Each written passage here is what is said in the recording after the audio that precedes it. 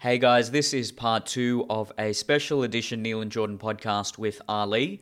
Ali is a co-host on the Friendly Geordies podcast, another podcast that Jordan co-hosts. He will be back next week. If you are watching on YouTube, this is just an audio version. We are going to continue our conversation from last week. So if you haven't listened to last week's episode, I recommend you listen to that. Jordan will be back next week, but in the meantime, I hope you enjoy part 2 with special guest Ali. What would prevent someone like a Bezos or any other billionaire from just taking their headquarters to another country or sneakily getting around whatever rules are implemented? Yeah, look, the thing is, and Trump was pretty good at explaining that. You can. Like, let's say Bezos says, I'm going to move to Ireland because you guys are bothering me too much in the U.S. Then, yeah, but you're not going to get access to our market. And that's going to really change his tune. Because still, they're dependent on us buying stuff. So if you want to move, sure, move, get out, but then you don't get our market. And it becomes a big thing. It's less sort of, like how the Australians the tussle with Google, the government tussle with Google. That's that, but the problem is that we're too small. What happened there? What was the actual settlement? Because they were going to impose that certain restrictions on Facebook and Google where they had to pay news outlets for every time an article was shared. And now I haven't heard about it since. What was the end result of that? Look, there's some backdoor dealings that are going on. Part of it might be something like Facebook wanted to create like an independent marketplace where, like, okay, if you want paid stuff, then someone has to go into those platforms, and when you access a news article from that particular platform, then you get a cut out of it. Google, I think, was more responsive because they recognize that if this goes through, then maybe other governments are going to start doing it. It could have a domino effect. So I think they're trying to appease the government as much as possible. I don't know what the backroom deals are at the moment, but clearly they came up with some resolution. However, it wouldn't have been favorable to Australia. I can assure that much, because we just don't have that level of bargaining power, because we're a country of 25 million people. We're nothing to these guys. Worst case scenario, Google and Facebook say, fine, we'll just get out of Australia. Yeah. They wouldn't want to do that because then that antagonizes some of the other countries. Yeah. But if they had to, and they wouldn't have any problems with it. They would have a problem when the US says, you got to get out from here. Then it becomes real for them. Yeah. Because that's a 330 million people country. So so this fight cannot be fought in Australia, is what I'm saying. We're just at the mercy of these overlords. Well, that's what China has, their own social media variants, don't they? Yeah. What are they called? Well, their WhatsApp is WeChat, which, by the way, WeChat. I'm using these days because I have to communicate with like some of these uni people in China. Oh, really? Yeah, it's the same, but like I was very Is it apprehensive. strictly initially. monitored if you say something? Yeah, but like we're not anti-China, talking about any of that stuff. We're just talking about stupid uni stuff. Yeah. But they've got their own version of a Facebook. I don't know if they have YouTube. They might have their own version of YouTube too. But you know what's funny about that? These tech companies aren't necessarily against this. What they want to do is that whatever your version of Facebook or YouTube is, we want to give you the sort of digital architecture for it. And they sell that to them, is that? And then they sell that to them. Okay. And also they can have some level of control over it too.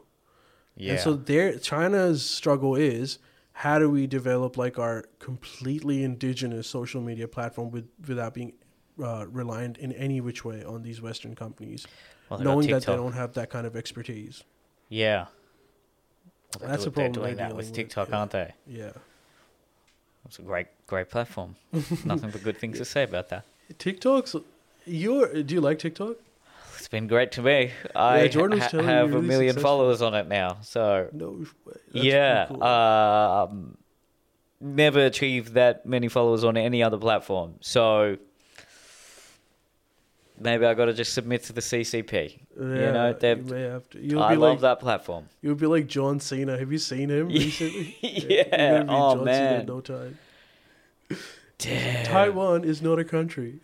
Just the fact that he spoke Mandarin so fluently as well was such a shock. It's this sort of all-American... WWE as well. That is such a hillbilly brand. And there's this superstar from there speaking in fluent Mandarin with all the way the text was so Chinese as well. Everything about it. This is the future. Yeah, it's a this huge market for the guy. He didn't know what else to do. But is that true that TikTok, like gaining followers in TikTok is a lot easier, or do you just think right now it is? It's what the early days of Facebook and YouTube were. So the algorithm was very friendly to independent creators because they were trying to keep people on the app as much as possible. And as a result, if a video was going viral, they amplified that in the feed. And it was a fair system because you could be a kid in your bedroom, as I was, and if people are sharing, liking, viewing, commenting on that video, the algorithm picks that up and puts it into the newsfeed and or the homepage. Whereas now, spaces in that homepage and newsfeed and recommended videos have essentially been bought by corporate media companies. So on the YouTube homepage, in the recommended videos, you'll get a lot of clips from The Daily Show or 7 News, 9 News, ABC, whatever it may be. Things I don't want to watch. Yeah. Whereas it wasn't that long ago, maybe 2 or 3 years ago, when you would constantly be discovering new creators, people you hadn't heard of. If people had the correct tags in their videos, relatable titles, whatever it may be, that was the way to gain a following on YouTube and on Facebook. If you were just achieving a lot of likes, comments, and or shares, then your video would be put into other people's news feeds, not just people who followed you, not just people who were friends of yours. They were just trying to promote Facebook creators. And that was brilliant. It was an algorithm that really helped independent creators who were essentially the bread and butter, the people that built up the platform. And then they turned their backs on us and said, oh, look at these companies giving us multi-million-dollar deals. We'll just push that content. Facebook, a few videos can still go viral. And YouTube, you can still get a video that goes well on the newsfeed, but it's not the same. But TikTok has something called the For You page, which is for content that you're not already subscribed to. So you may not follow certain people, and based on your previous viewing history, there's some algorithm that can detect what you may be interested in. If you've liked 5 videos, I'm just guessing, I'm sure some of those superstars in China have come up with a much more detailed algorithm than this, but if I've liked 5 videos and there's a certain crossover in hashtags and certain other people have liked a similar array of videos, then based on what other videos those other people have liked, they're going to be recommended to me. So it makes sense. I don't see why there's anything wrong with that algorithm. It's just picking up patterns. And as a result, you can gain a hell of a lot of followers and views and likes through the For You page, because it's not about having an audience already. It's not about advertising your content. It's just about creating good content that is popular and has a high engagement rate. So for anyone out there listening that wants to build their brand, whether they're an artist, whether they're an entrepreneur, whatever they may be, Facebook and Instagram is not the way to do it anymore. Right now, the best way to build is TikTok. And once you get huge on one social media platform, you can then start to trampoline into other social media platforms. But what you should be doing is really focusing on one initially, building up as much as you can on that one, and then eventually people will just organically go off to your other social media platforms anyway. So I almost feel like it's a second win for me, because I had that huge viral period from, say, 2013 to maybe 15, and then it stagnated. I was still posting videos. I still was making a career out of this. But with TikTok now, I am getting more views than I could have ever imagined, more follows, more subscribers, and it's an entirely different generation.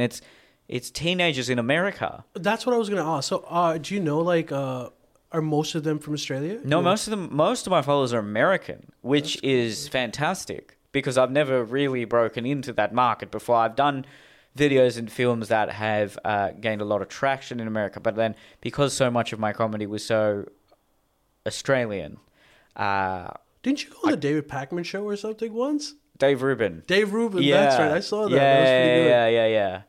Oh no, you'd I broken was into so that I market was ages I ago. was nervous and I didn't. It was not my best interview by any means, but I did it. You know, it was fun. Yeah, that's cool. Everyone hates that guy. Everyone, you know Joe what I Rogan don't like. kind of ruined him. Yeah, but you know what I don't. People just assume he's a grifter because he went from being a small L liberal to seemingly now more of a conservative. But people can just have a political evolution. It doesn't Yeah. mean that he's being paid. It could be, but you don't know him personally. I mean, he could have just genuinely changed his mind on certain things.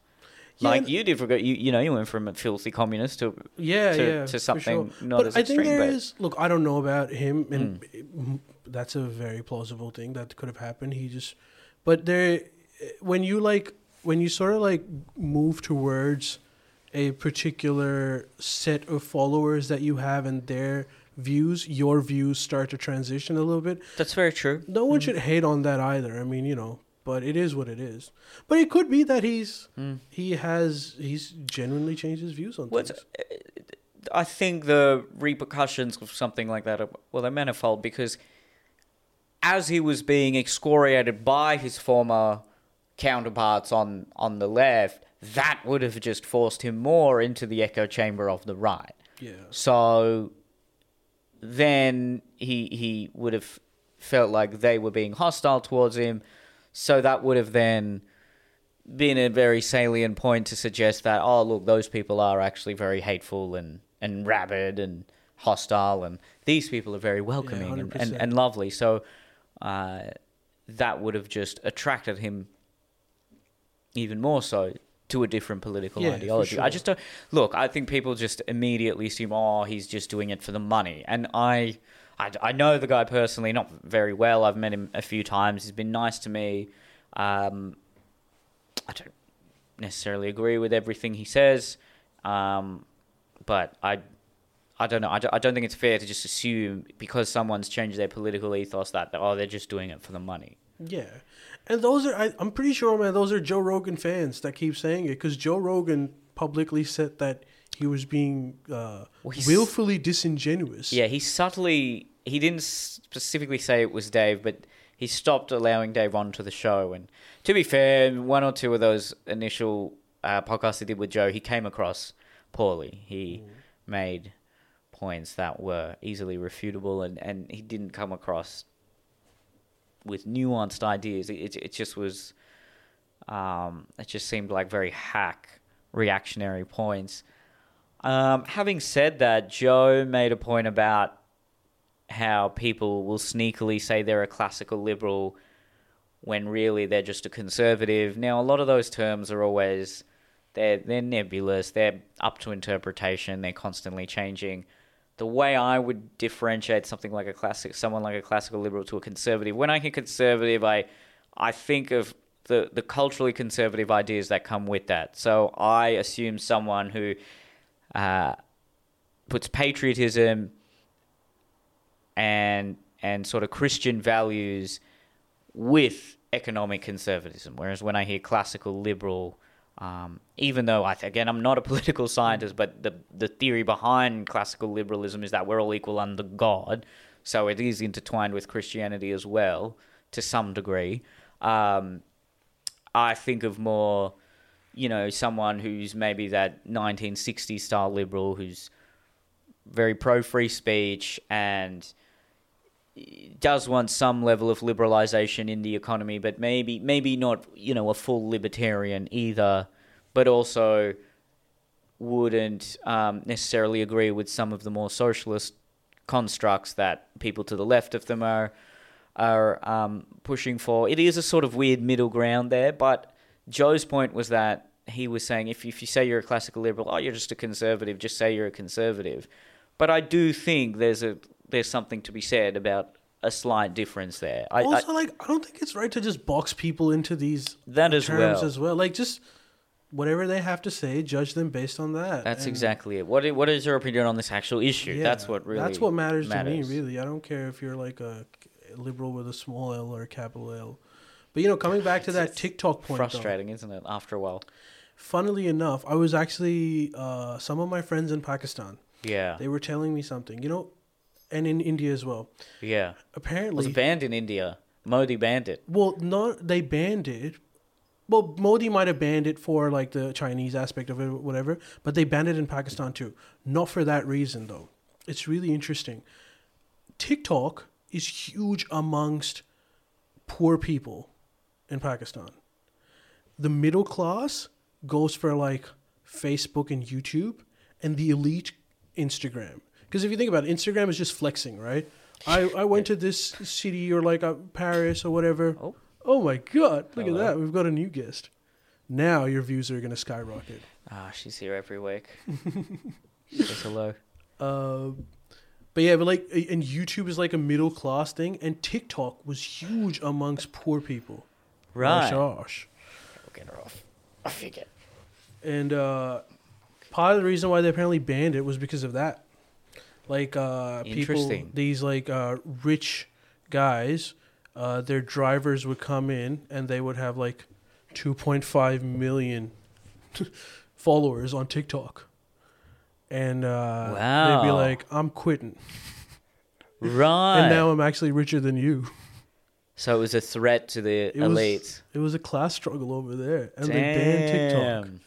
And they made it about how there's more gay content on TikTok or something. Well, there's a lot of gay content on TikTok. But why is that? I think because the main the people who are on there the most, I'm guessing, are teenagers in America who I'm assuming are fiercely progressive and much more likely to be openly gay or trans or whatever it may be. But what I think I've noticed, particularly among American Gen Zers, is that they are just as deeply tribal as any other sector of society. There are 15-year-olds on TikTok who have an American flag in their bedroom talking about how Trump is wonderful, trying to own the libs. Yeah. Now, when I was 15, there was no I didn't even know what left and right was. Mm. And I went to a selective school. I think actually, you know, maybe by 15 I was becoming a bit more politically aware, but 13, 14, forget about it. But they just have access to a lot more information than we did. It's very true as well. They're exposed to so many different ideas. Like, at least in like our generation, we really had to look for it. And this whole Facebook, YouTube thing happened right in front of us, and we got access to this whole new information, and it really informed our way of looking at things too. They were just born into this infinite library that you can tap in anytime you want. But like, you know, okay, so there's that. But the other thing that I've heard about from my girlfriend, because she watches like a lot of TikTok stuff. Yeah, women love it. Women are They're into the biggest it. audience on there. And she was telling me that it's big amongst the indigenous community in Australia. Like, it has become that, yeah. Just random communities have taken a liking to it. But what's up with that? Why do you know like why TikTok is more conducive? Who knows? I would guess that maybe because you can really tailor the content to a given community, and your For You page is strictly what you like. It really picks up on your interests. So maybe their community really got on board with it, and as a result, they posted a lot of content, and it became relatable within their community, and it kept growing. I'm just speculating. I don't know.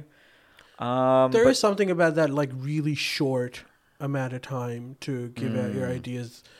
Well, because initially, but now it's 3 minutes. They keep extending. They're trying to compete with YouTube and Instagram. I'm guessing, because initially it was 15 seconds. Initially it was just I remember back in whenever it was 2014 or 15. It was an app where you could just sing along to song. yeah. What do they call it when you're just mouthing the words and you're not actually singing?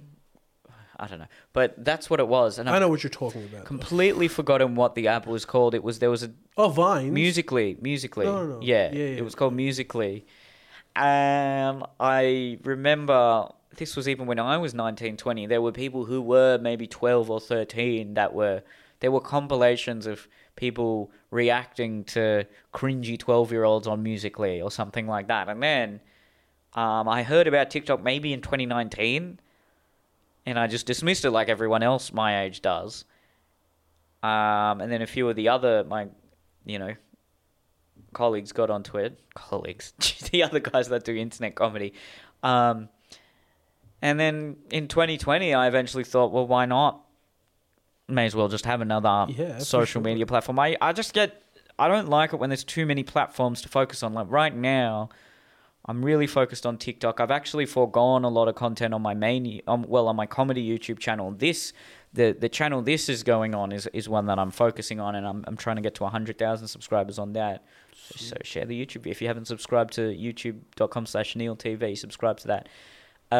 But the main sorry, where was I going to say? But anyway, TikTok just for some reason it caught on. It sort of took what was successful about Vine. Vine eventually died because I'm guessing they just couldn't monetize 7-second videos. And TikTok does it well? Well, they're starting to, because now there's just, once you have eyeballs on the app, you can make money through it. Yeah. So Twitter was another one where it's just very hard to monetize. You can sponsor tweets.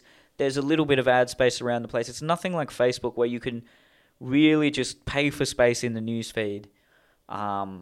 Twitter, I think it's got to do with the people who are on Twitter can easily sense an ad. Whereas on Facebook, it became normal where you just expect every third post on the newsfeed to be an ad. So I'm guessing Facebook made a lot more money through their ad model. I'm guessing, I don't know any of this. No, they apparently do. And YouTube as well, they put mid-roll because they started incentivizing creators to make longer content. It's half the reason I started a podcast. And the reason was they kept people on the app, but more ad space. Yeah, more ad so 10 minutes in, there's an ad. Another 10 minutes in, there's an ad. Where if you're just making 2-3 minute videos, which is what YouTube was initially, you can put an ad at the beginning, which they did, but it's not the same. Yeah, you want people to be constantly on it. Absolutely. I remember when you were... Sorry, go on. Just really quick, now, because TikTok has allowed 3-minute videos, I'm sure it's a matter of time before they allow mid-roll ads. Yeah. And who knows? I think once people get used to the ads, they stick on the platform. But TikTok just does feel very organic. It feels very... It's where... Because Facebook, everyone's parents got onto it, and there's a lot of old people on there now, whereas... Prior to that, you could be an edgy teenager. You could be in your early 20s and post about all the drunken antics you got up to, whereas you just can't because your family's on there now. For most people, TikTok seems like the edgy platform where teenagers can just make meme content, say whatever they want. Their parents are never going to see it. It just feels like the place where the cool place to be. Yeah, the cool ideas are coming about. I really like it. I do feel old on there, but I don't feel too old either. Yeah, I'm 27, and most people on there would be sort of teens to early 20s, but I it's not too large a difference there. Also, it is conducive to like skit comedy stuff, which you are pretty good at. I remember when in 2019 when you started to do really well on TikTok or whenever it was. Jordan kept telling me, he was like, "Dude, you need to get onto TikTok." And I was like, "What the fuck am I gonna do on TikTok?" That's how everyone responds. And he was like, "No, dude, the algorithm. You check out Neil." And I was like, "What am I gonna do on TikTok? Like all of my stuff is like." Deep dive into political shit. Like, it's not going to work out for me. There is a lot of politics on TikTok, though. Really? Yeah, there's a lot. And there's a lot of people responding to each other, and there's this sort of with a lot of political commentary there is, but there's a very pretentious vibe to the people who, you can stitch other videos where you see the first 5 to 10 seconds of a video, and then you start replying to it. So a video will start, and then someone will say, and this is why this is completely wrong. Let me tell you the actual statistics and the facts behind this. And it's fun. It's entertaining. You know, it's very combative. And I like it. And now that you can do 3 minutes, there's a guy, I'm mind blanking. There's quite a few political people that I watch on TikTok. A lot of them are American. They're very partisan. There's one guy who's actually Australian who I think he takes he looks at both sides. Someone Fang, might be Wesley Fang or something like that. He's great. I like him. Cool. I didn't know that you could do it, but I guess you just have to adapt to it. But I remember he started telling me that you need to start doing like brown people shit, and I was like, what does that mean? It's like, yeah, just do like ethnic comedy. It'll pop off. Well, what do you want to do? Do you want to be a comedian, or do you want to? No. What are you hoping to achieve? That's why I didn't do it, because he just wants me to. Man, I remember. So I started YouTube. Dude, I didn't even ever think that I was going to do a podcast or anything of that sort. Like, yeah. I just got sucked into this world because of Jordan. Okay. And he encouraged me to start my own YouTube channel, which I did about a year and a half ago. It's called Holsworthy Live. Check it out if you definitely go and check that out, guys. If you're keen. But but I stopped okay, so I don't know what you think of this, but like at one point, maybe like about 6 months ago, I stopped putting out videos on YouTube because I started seeing myself getting into that trap that I've seen other content producers get into, including Jordan, where like you're constantly thinking about like, oh, what do I need to produce? What's going to get views? The whole rigmarole of YouTube and social media. And I sort of like questioned myself a little bit. And I was like, do I want that? That's fair. And no one's immune to that though. That's you do have to play the game. Someone like Jordan is unique in that he's willing to, like we were talking before the podcast started, he's willing to piss off his audience. He's willing to challenge them. There are people out there who are literally just putting out content that they know is going to go viral, that they know it's exactly what their audience wants. And people say it's more power to the creators when there's the fan-funded model. So a lot of YouTubers, particularly political commentators, have a Patreon or some sort of fan funding. And I don't know how much independence that really does give you. Sure, I mean, if a corporation is advertising on your channel, then if anything, you just can't piss off that corporation. But now if you have 500 people essentially producing you, you have to give them what they want. Yeah. You can't, unless your brand is, hey, I continually change and I'm always pushing the boundaries. No, they've invested in you because they like what you're providing. So you have to keep doing that. So I don't know. I just take that whole fan-funded model with a grain of salt. I mean, this podcast was, well, it is. It's we have sponsors, and by the way, neilcolehacker.com/podcasts. But all of that money now goes to charity, and that was. I went through some stuff earlier in the year, and I thought, let's just do it. Before I even thought about it, I'm like, just do it, because I know I'm going to regret it if I'll go back on this one day. So, no, it's still all going to charity. So wait, how did that happen? Why does it go to charity? All right. Well, I was just offering sponsorships for this podcast where we could answer a question or do a whole topic if they pay a certain amount per month. And I wanted to monetize the podcast, basically. I thought that this is a big part of both of our careers now. We've got to start making some money out of it. You get a little bit of ad revenue on YouTube, but not much. So we offered some sponsorships, and I just wanted to pay off the editing costs, essentially. Yeah. Not a lot, but and it was about doing that. It wasn't really doing that for the sex sales one, but then I just kind of went through a breakup, and then I was having a bit of an existential crisis, and I thought, well, I just want to give, I want to feel better about myself, and part of that, so it was actually a selfish thing in the end, but I thought I think there was one podcast we did called Contribution, which was all just me languishing in self-pity, professing to Jordan, how can I feel like a better person? And then, like with anything, you just have to think of things beyond the self. And then I thought, all right, let's just make these podcasts purely for charity. There's still some YouTube revenue that comes out, but anyone who sponsors, all of that goes to, all of it goes to charity, yeah. It would free you up. Yeah, well, actually, if anything, I feel, because now I don't actually feel beholden to the people who are paying, funnily enough. It's funny you mentioned all of this because, thank you, because that is an interesting perspective about that subscription-based model that you're saying, that you're still getting produced by like whatever 500 people. It's not the freedom that people think.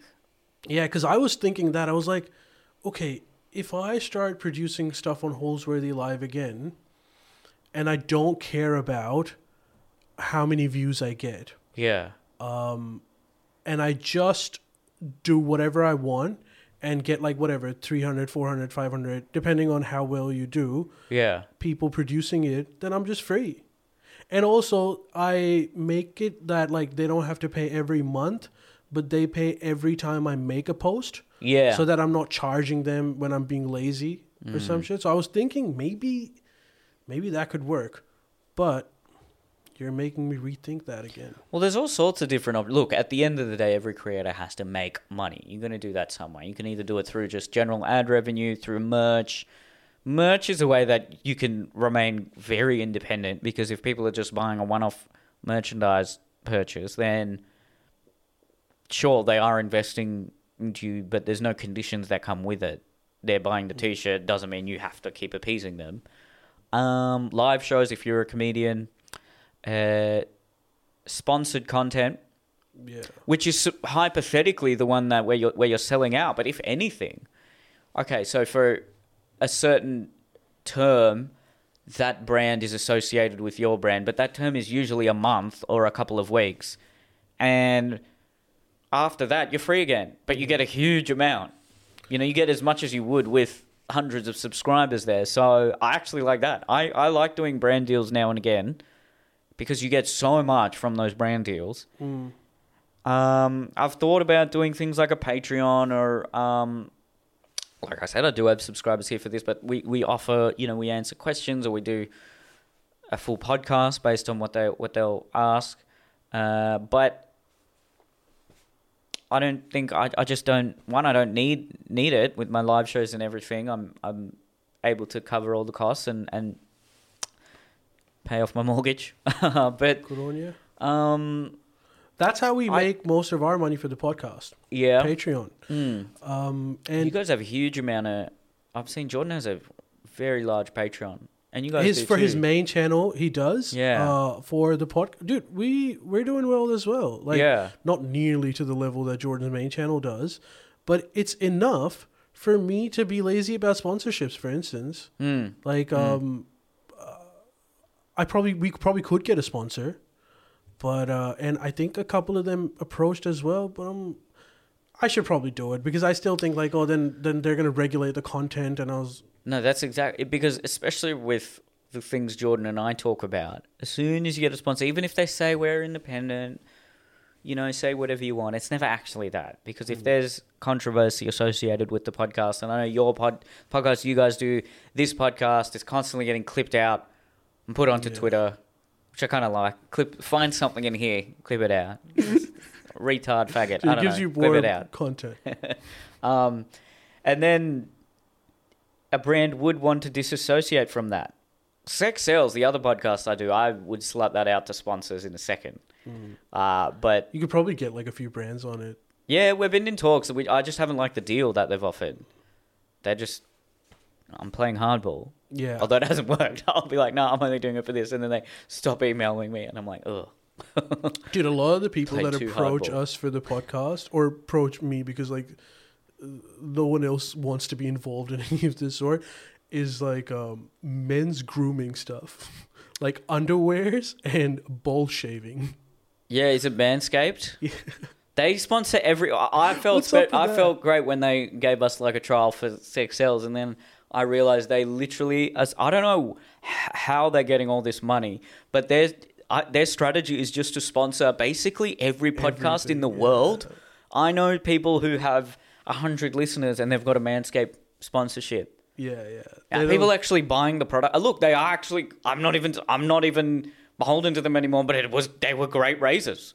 You reckon? They're very comfortable on the balls. Yeah. Because part of the reason why I didn't do it because I read some reviews and I was like, I don't want to sell shit that's not good. But you're saying it's good. Well, they did the job. I don't know. I don't know. They didn't feel particularly luxurious. Nothing's ever going to feel luxurious down there. But did you know what's funny? I remember. I don't know what to compare it to. Because we talk a lot of shit on our podcast, like stuff that can get you canceled and things. I thought that, you know what would be a good brand? Monster Energy. They wouldn't give a shit about anything. So I emailed them. The only kind of brand I've ever emailed. I was like, hey, blah, blah, we've got this kind of like viewership. Would you be into it? And they responded by saying, sorry, in Australia, we exclusively sponsor skateboarders and mountain bikers. Which was very funny. And I was like, that's probably a very good response. Mountain bikers and the skaters, of course. Well, that's an outdated model because in 10 years already, kids are hardly skating and mountain biking anymore. The cool kids are making memes. Right, really? Are they? I don't know. I'm assuming. They're probably not. There's probably still the virgins that are making memes. But never understood the appeal. Like, skaters get so much pussy, and I don't get it. But there's something about it. He's a free spirit. That's not that dangerous. Well, he does an ollie and he scrapes his knee. I mean, come on. It's not that dangerous. When you were a kid, when you were like in... Making YouTube videos is more that you can get arrested. Am I allowed to comment? Arrested by the fixated investigations persons unit. That's something else. But when you were like in, I don't know, year 9 or year 10 or something, what did you think was really cool? Rappers. Yeah, hip-hop and rap. Well, like West Side rappers? This would have been late 2000s, so... Oh, God. How sad. Even back then, I was thinking to myself, these new rappers suck. I prefer the old shit. And for me... But the old shit was just 2004, which was Eminem, 50 Cent, and Chingy. And then Lil Wayne and Drake came about, and I was like, these guys suck. These guys are gay. Because, that was the only insult you had back then. So I definitely thought rappers were really cool. I was starting to think YouTubers were cool, though, by year 11 and 12, because I remember Superwild got really big when I was in the latter stages of high school. I can credit them for half my career, honestly. They're a big reason I went into YouTube. I used to think comedians were cool as well. I loved Russell Peters, like every brown guy, and Chris Rock. But rappers were... I did a little bit of rapping myself, but it was sort of comedic because I was... Hey, I've seen some of your Cog Dog stuff. Yeah, I do all of that. Right. I still do. But then there were a few serious raps that I did when I was a teenager, and thank God I never released them. My God. So, yeah, mainly rappers. I'm trying to think if I had an actual... But did you have, like what I was trying to get at, did you have, like, a performance gene from the beginning? Did you always know you wanted to be on stage? From very young, yeah. From when I was about 10.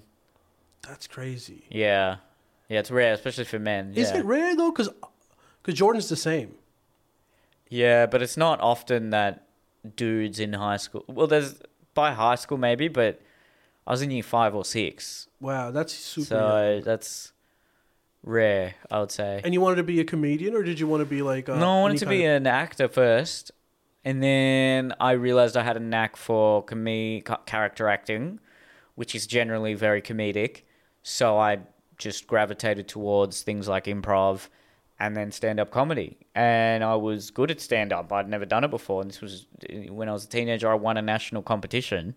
Holy shit. And that was when I said to myself, wow, maybe I can actually pursue this full-time. Yeah. Were you funny in school? On stage, I was with my characters, but in a social setting, no. I'm the same I'm not, look at anyone who listens to this, I'm not a funny guy. But, well, I mean, I'll say some quips here and there, but no, I rely on joke writing and characters. That's where I create the magic. A lot of comedians are like that. I remember Jerry Seinfeld was once talking about it, how he had to sit down his parents and tell them that he was funny. Yeah. Mom and Dad, I need to tell you this. I am funny. No, a good comedian is usually not funny in a social situation because the good comedian is the observer. They're observing social situations and finding the foibles within society and the flaws certain people may have. Whereas someone who's an adept conversationalist is they're not overthinking. They're just natural in the flow of the conversation. And that's not the mentality to be a good comedian. I think the mentality is observing and thinking. And if you're in your own head while you're speaking in a social setting, you're probably not going to be very charismatic and the life of the party. Yeah, and your comedy is really observational as well. Yeah. You do a lot of observations. I remember like the first time I found your stuff was it the 3 minutes or something summed up where you did Sydney like, in 3 was it Sydney in 3 minutes? Yeah, I think it may have been. Or Australia in 2 minutes. I was going 8 years back now. That one. Australia in 2 minutes. Yeah. And I remember that was pretty cool. As in, like, I thought that this guy knows. He does observational comedy. And and shortly after, I think I met you very briefly once at Jordan's house when Tom was there. We did, didn't we? Yeah. That was a long time ago now. Yeah. I do remember that. I remember that was a flex. I came back home and I told my brother, I was like, "Yo, do you know who I met today?" He's like, "Really?" Neil. It's like, well, it's so weird.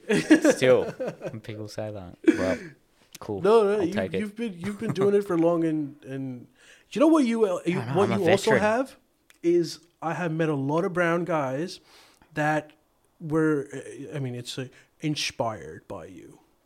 That really means a lot. It's so weird to me, but also incredible when particularly brown men come up to me after a show and say, "You're so inspiring for brown men. It's so good to see one who's not a doctor," which is a funny comment when you think about it, because that's a good stereotype to have. Hey, brown men are all doctors. I know there are negative connotations that come with that, but there are far worse stereotypes out there. What does it take to be a doctor? Extremely conscientious, extremely intelligent. You're literally saving people's lives. Yeah, and all that stuff is great. The perception is that, that's a bad thing. But I think people should own that stereotype. That's a fantastic stereotype. It's definitely better than the 7-Eleven stereotype. Yeah. Again, not that there's anything wrong with that, because it's people who are just clearly trying to make money and work really hard and probably then go back home with said money or whatever it may be. But it's just but you know what it is? That brown people have fallen into certain professions. The problem with the doctor stereotype is like, it's you're an incredibly smart person. All that's true, but not every brown kid is that smart, so they don't have role models. So there's the pressure to be the doctor. Yeah. You have so many people, dude. Half of my family is doctors, so I come from like that kind of family. But the problem is, not every kid can be a doctor. So if that's the only thing that you can aspire to be, that's a problem. It's a good point. That's fair. Well, for my family, it was always doctor or engineer. Yeah. Which is a typical brown. That's every brown family. Yeah, so there's every brown family. And lawyer wasn't even part of that. Yeah. Although my parents were never like... My parents actually rebelled against that. And they were always very liberal with whatever I did. To a degree, actually, no, they weren't inner West hippie parents by any means. They were still quite strict when it came to parties and drinking, and really instilled a good work ethic, particularly when it came to studying and academia. But they never put pressure on me to do medicine or to be an engineer. They definitely recommended I went to uni, and I did for a while, but then I dropped out. But no, I don't have that same experience. I've done jokes about that, but that is because as soon as I see my extended family in India, it's the most token thing I've ever heard. But so is he going to be engineer or doctor? That is the first thing. I've never met this uncle before, and that's the first thing that ever came out of his mouth. And I remember my dad, he's clearly got a monkey on his back. He's like, well, in Australia, not everyone has to be a doctor or an engineer.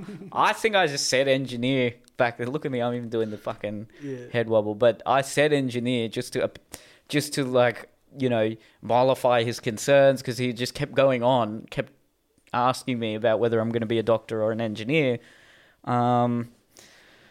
It's funny, isn't it? Because so much of brown comedy and just the brown consciousness in any Western country is that all the meme pages are just the same jokes about super strict parents. Why can't you be more like Sanjay? He's a doctor. Why can't you do this? It's so tiring, but it is just so true. Yeah. That is what it is. And there's also something to be said about it. It's generally in America and Australia. Now in Australia that's changing, but up until recently it was often middle or upper middle class people from the subcontinent that were emigrating. Similarly in America, whereas in the UK a lot of working class Bengalis, Pakistanis and Indians migrated there. And so the general culture of the diaspora there is different. You know what's so you, because you're not a doctor or an engineer, Yeah. there's a lot of brown guys that aren't, that didn't get like freaking 99 in their HSC that really look forward to you, because it's an avenue for them. They might not be comedians, but they can see, oh, that guy seems a bit like me and he's successful. And I suppose they can pitch to their parents that, I could be something like that. I never thought of it that way. That's true. I'm not trying to like not everyone. No. Yeah, I'm not smart enough to be a doctor. I do not have that sort of a temperament because you have to be extremely conscientious to be a doctor in very high risk situations. Credit to them. I don't want to do that. There are also quite a few doctors in my family, but not something I want to do. Maybe a GP I could do. I wouldn't want to be doing any very serious surgery. Yeah, you don't want to be a cardiologist, do you? No, the stakes would just be way too high. Yeah, and it really has a toll on you. Like, you start aging really quickly. You look 50 when you're 30. Yeah. I don't know if it's a good life. A lot of those certain professions, you're studying for sometimes 7-8 years. Then you start off in a junior role. You're not really making much money. You're doing all the boring work. It's not until your early 30s sometimes that your career genuinely kicks off. And I just can't... just the thought of that. I don't want to do that. Much. Yeah, I remember I had a cousin who was really good at studies when he was a kid, and everyone was like, oh, you should be a doctor, And he ended up... His dad hooked him up with like this internship with like one of the best cardiologists. He lives in Chicago. And he went and he sort of spent 3 months or something with this guy. After 3 months, the cardiologist told his dad, my uncle, that your kid's a really good kid. Like, he really needs to be looking into this. After pre-med, get him into med school. I'll give him a reference and everything. And my cousin was like, I'm not doing this at all. I figured out from this 3 months that I don't want to be a cardiologist, or I don't want to be a doctor in general. Because the guy's life sucked. He spent most of his time at the hospital. He had very little time to spend with his family or take care of his health. Though he looked like 50 when he was 40 or something. And I was like, yeah, I might have the grades or the aptitude for it, but I'm definitely not doing that. It's a noble profession. It's very noble. It's a tough profession. Definitely to be need in it, well. but like I said, the stakes are just way too high. It doesn't sound like there's a good work-life balance. My auntie is she's a GP, and she seems to have a great life. She's now actually working at a uni doing I don't think she does research, but she helps the students. I'm not sure exactly what she does, but... GP life has... Look, the advantages are your hours are pretty relaxed. You make more money than the average person, like a lot more money than the average person. However, if you're like an ambitious person that wants to do stuff, it's GP's really not for you, is it? restrictive. It's just all you do is you go to your office, you sit there, you've got a cold, here's some antibiotics, or you do that. Would get pretty repetitive, wouldn't it? If you're ambitious, then you want to actually work at a hospital, and that means that your life is going to be shit. It's a toss-up. There you go. Oh, that's like any job, isn't it? You got to choose. I suppose. Bad life, good job, ambitious job. I don't know. Lawyers have a pretty rough life. Yeah, lawyers. They work themselves to death, and they do a lot of cocaine. That you have to. Particularly if you want to do like if you want to work at one of the top law firms, you just have to give up your social life. Yeah. Gosh. Or like the only way you can have a social life is do cocaine and just like stay awake the whole time. Yeah, they don't sleep. It's And even junior lawyer, you can similarly. You're often a junior lawyer up until unless you have connections of some sort. You're usually not making those big bucks that the whole law profession is.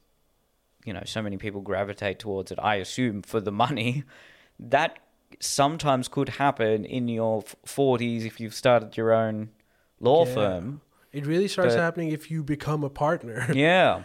And if you graduate from law and you go work at like a law firm, like a good law firm, you're probably going to get your initial pay is going to be like $45,000 a year. Really? Yeah. And you're probably doing mountains of work. So much work. But actually that's their process. What they do is like for 2 to 3 years, they want you to quit. So they're testing you. They're testing you, and if you survive that, and if you're good, then your pay becomes much higher. Right. Like your progression is rapid, but most people don't do it. Like I know so many law graduates that within a year or something they quit. If that too, they end up going into consultancy or they'll start doing like some in-house legal stuff, which is much less pay compared to like what you would if you were like a high up law firm person. But yeah, you have a life. And they're trying to do that. They're trying to weed out the people that aren't strong enough from their perspective. And then if you survive it, then you're in the big leagues. But you're also like a workaholic. Yeah, well, there's no shortage of those out there. Because you studied law, didn't you? Man, I still haven't finished my law degree. Right, oh, okay. I did an undergrad in international relations. Okay. And public policy, and then about 3 years or 4 years later, not even because my parents wanted me to, it was just like I didn't know what to do. So I was like, I may as well start doing like post-grad law. So I started doing that, and about more than halfway through, I realized I probably don't want to be a lawyer. But now I'm at that stage where like it would be stupid of me not to complete it because like I'm done with most of it. So I'm just I don't know. It's just dead at this point, really. It's nothing because I guess the only sort of advantage is in my head is like, look, if everything goes to shit for some reason, I don't know, then I'll have a fallback. So what do you? Because you're doing the podcast with Jordan. What is so your other work right now? Funny, you mentioned merch before. I do Jordan's merch. Oh, okay. So I've actually, it started off during that Clive Palmer. Remember when that Clive Palmer video came out? Yeah. The guy that was doing Jordan's merch, or the company that did it. They were risk averse and didn't want to do that. Okay. And so Jordan was like, "Oh shit, they don't want to do it." And I was like, I can probably look up something. And I looked up like a wholesaler or something, and I started doing that. And that did really well. So obviously I made some money from that. And I was like, okay, this is not a lot of effort, and it makes money. This is my fallback, actually. Okay. So then I started doing merch stuff, and now I'm doing, I've like made a company and everything, and I'm getting like other awesome newspapers or something that didn't know a lot about the whole merch stuff, and I'm getting them on board too. And man, it's something that I don't hate doing, and it makes me an additional revenue stream, so I don't have to like go and work an office job, which I was doing until last year. I was working for Dan Murphy's, like the Woolworths. Yeah, okay.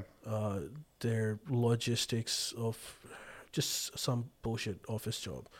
Okay. And that was not as entertaining. And Jordan kept telling me, quit that, work with me. And I was like, I already am. At that point, the podcast wasn't even monetized.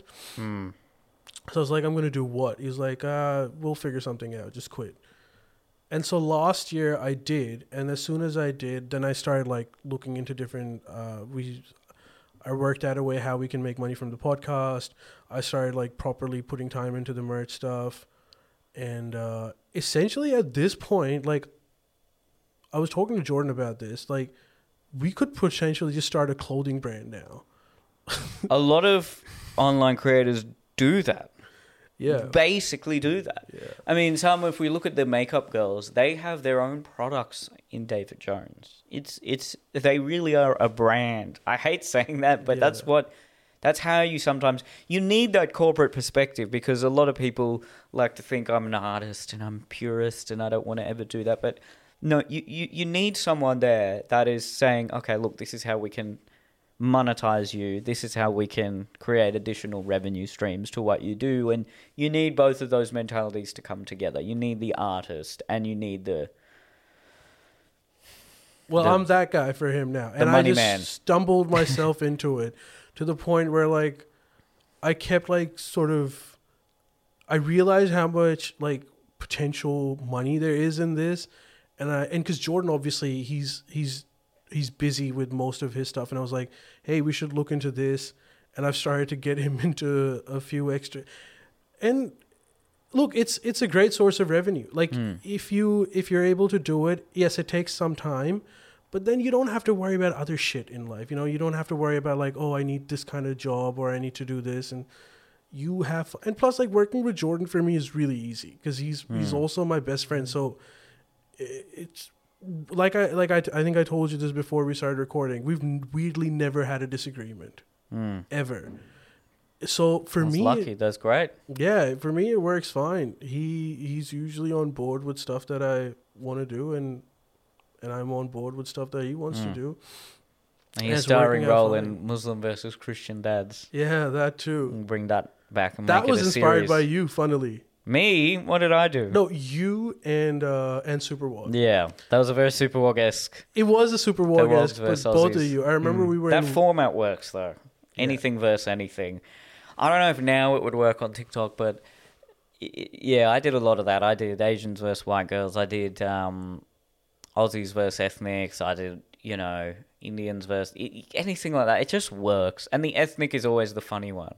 Or I did middle class versus working class. I did a few of those actually last year. They went really well. Yeah.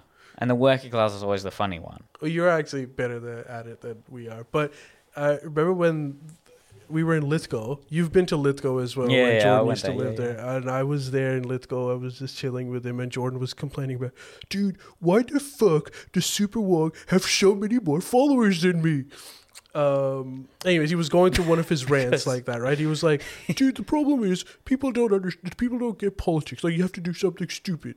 Some shit like that, right? And I was like, hey, dude, why don't we do that? And he was like, what are we going to do? I was like, I'm Muslim. Why don't we make stuff about Muslim? You can't get into trouble for it because I'd be there. Yeah. And he was like, okay, do you want to write it? I was like, yeah, okay, I'll do that. And so we wrote that script and we made it, whatever. And it didn't get 1 million views nope.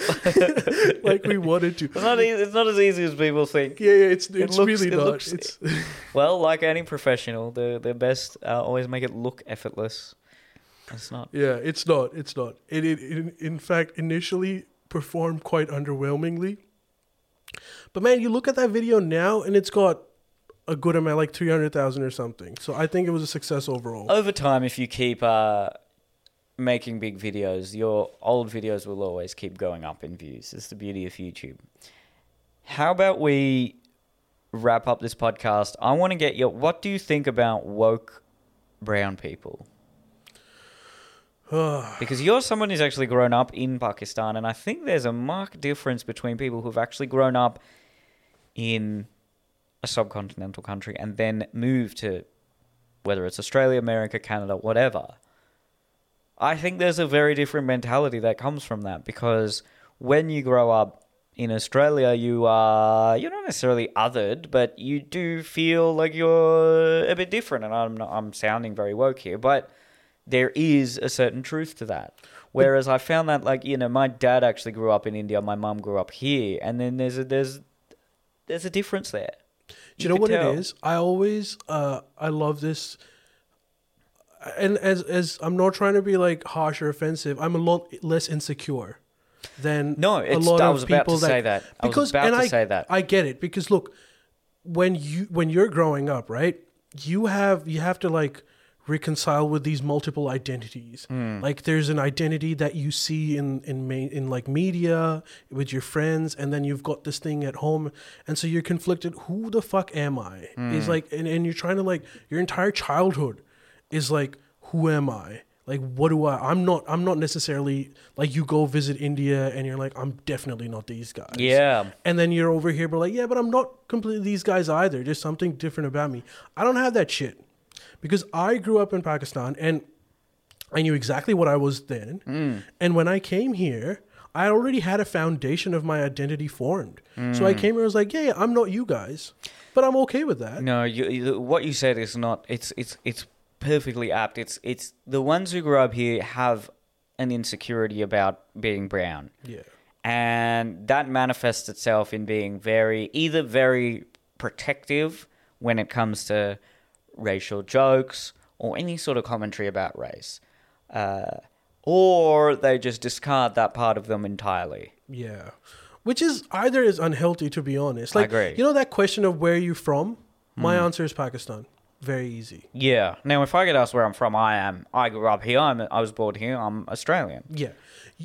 My heritage. If someone's like, "What's your heritage?" I say Indian. But that's what I'm saying. Like, you might take it very, like, it might not be a big issue for you, but for some Indians that grew up here, were born here, that could be a difficult question to answer. Like, what do you mean where I'm from? I grew up here. Like, I haven't been, but like, no, where you're really from. I don't have to deal with that stuff because I'm not conflicted in my own head. So that's I think the biggest difference that you experience as a brown person when you've grown up in a brown country. There really is an identity crisis, isn't there? Yeah. Because you're not sure which one to attach yourself more to. And I think you should be able to attach yourself more, especially if you were born and brought up in Australia, and if you don't speak Hindi, and if you're not a Hindu or whatever it may be. Even that, there's millions and millions who are not Hindu or whatever it may be. If you're Australian, you're Australian. And those questions of knowing where are you really from, one, they don't seem to happen as much anymore, and that may be a result of all the incessant political correctness that we've had to endure. There may be some good that's come out of that. But I almost remember as a kid, you're almost incentivized to really hold on to being I am Indian. Yeah, let me tell you about Diwali and Hinduism. Well, I didn't know what the fuck I was talking about, but that was because you wanted to be different. You wanted to be cool, and there was that whole diversity, multicultural thing where, you're so special, you're so unique, that's so interesting. Yeah. And then I started to realize, no, hang on, I'm not. I don't even speak Hindi. I'm an Aussie. I'm very whitewashed. My dad actually rebelled against Indian culture, like I said, and he has nothing but he's still. But he loves the West. Yeah. That's immigrant parents actually come here because they love the ideals of the West, whereas the ones that grow up here have this weird conflicted mentality. I mean, I was watching these videos where someone was actually making fun of people who say they're Australian when they're racially Indian. But then there are people who make fun of it's like you can never appease that woke brown crowd. If you make fun of brown people, it's this thing called, you're seeking white validation. You're just trying to appease the white people by making fun of your own race. Whereas if you don't talk about race at all, why aren't you talking about race? Are you just pretending to be something you're not? The only jokes you're allowed to make, it's this slither of jokes where they have to be from the brown perspective, but they always have to punch down towards white people. And I have some of those jokes, but I also have some where I'm making fun of brown people. Yeah. And I found that people like yourself who have migrated here later in life are much more comfortable laughing at those jokes because they don't feel insecure about it. They're like, yeah, that's just true. Yeah. But you know what? Look, all that's true. But this is one piece of advice that I would give to kids growing up, like Australian brown kids. You could be a much well-rounded person if you own both of those identities. Like, you know a lot more than the average Joe just because of like this genetic, I would say, it's like being bilingual. It makes you smarter. You've true. Got multiple perspectives. You can analyze any given problem from two separate angles. That's a good thing. And it's the whole concept of like, who am I? Doesn't matter. And I know there's a very human side to being connected to your racial identity, but I think as you get older and more mature and hopefully read more and develop your thoughts and your character and your values, you start to realize that your racial identity or even your ethnic identity or whatever nationality you may be is a part of you, and it's not something to ever disown or to be ashamed of, but it's not a major part of who you are. Yeah. That is something I just happened to be born to parents who were of Indian heritage in the country of Australia. Yeah. Cool. What else is there about me that makes me interesting? What thoughts do I have? What have I achieved in my life? I think people who latch on to these immutable characteristics as a major part of their identity, and yes, it's different for children, but if people are our age and still hold being brown or being Australian or whatever it may be as a major part of who they are, I really think they just haven't fully thought about and developed their identity. Yeah, as they're fully not as it could convincing be. you. They're convincing themselves. Yeah. When they're saying all of that stuff, they're really, because they're conflicted themselves. When like I remember when I just started to become an atheist, and coming from like, a kid that just assumed that God existed to like point where like, hey, hold on a minute, I don't know if all these ideas are right. I became like I don't know, like Christopher Hitchens and Dawkins and Harris, and I would try to convert everyone to atheism. Yes. And I was like, it's so stupid. Look at the science. Every conversation was just that. And it wasn't that like I wanted everyone to be atheist. It was like I was trying to prove myself that, God doesn't exist, and these are the reasons.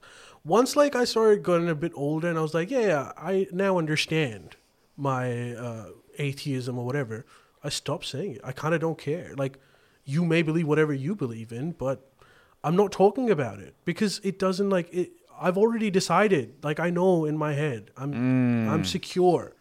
So I think that's like the whole woke culture of like, be brown, be whoever you want to be, man. Like, if you want to be brown, be brown. If you don't want to be brown, like, whatever. No one cares, really. Like, you care more than anyone else. Yeah. Yeah, and a comedian making a brown joke is not symptomatic of them hating themselves. No, it's just That's observation. Such a ridiculous idea.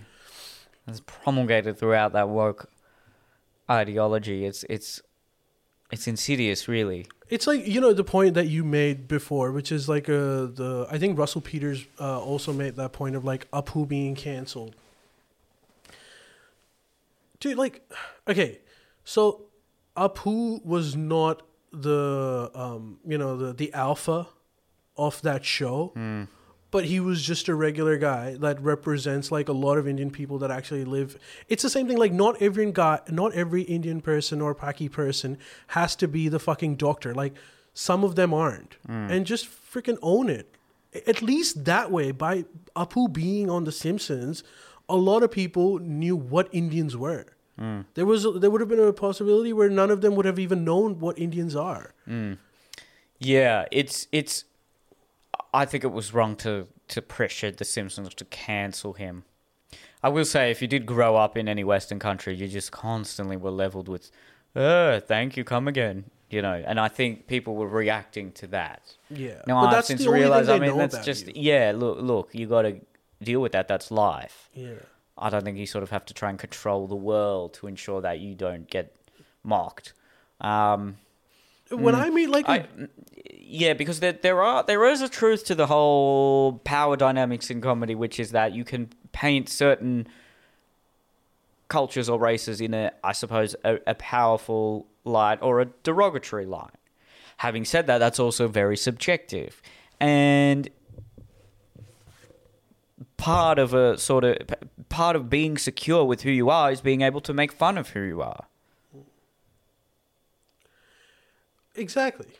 That's a secure person that Yeah. can laugh at themselves. And then also when you go out in society and you do whatever you do, you make it better every time by who you are. If you're secure, like you do comedy, right? A few generations ago, there weren't a lot of ethnically Indian comics. But now there are. So there's a lot of people in Australia that now understand, oh, okay, so it's not just Apu. There's Neil Kohatkar as well, who's doing this sort of stuff. So, man, like the idea of this multicultural society is so freaking recent that we don't realize that how quickly society is transforming. Like you go back, particularly for Australia, like you don't even have to go back that far. It was very homogenous. So like you've got to give it time. And yeah, we're one of those generations that are at the, at that cusp of like that had to face some issues of stereotyping or whatever. But within our lifetime it's changed so much. Definitely. And I think that's just a very human issue. You can never get rid of stereotyping. We're tribal creatures. I mean, we'll always categorize people who are, especially if they're in the out group. So now that's almost happening politically. If someone says they're on the left, I know all these things about you because you're on the left. That means you don't work hard and you want the government to control everything and you've been indoctrinated and you just want to control people. Or you're on the right, therefore you're a racist and you're uneducated. I mean, look, stereotypes don't fall out of the sky. There's always some truth to every stereotype, but that says more about the person leveling those stereotypes than it does anything else. Yeah, and they'll change. Stereotypes change as societies evolve. Just don't take it too personally and try to be that voice that changes that stereotype. I like that. That's good. Perfect note to end on. Awesome. Well, I hope you enjoyed our 2-part series with special guest Ali. Thank you for having me, Neil. This was a pleasure. Yeah, that was really fun. And if you don't know, Jordan does another podcast, just the Friendly Geordies podcast or the Friendly Jimmy's podcast. So go and subscribe to that. Otherwise, share this one and go to neilkohatkar.com/podcast. We'll get back to answering some of your questions when Jordan's back. Thank you for listening. See you next time.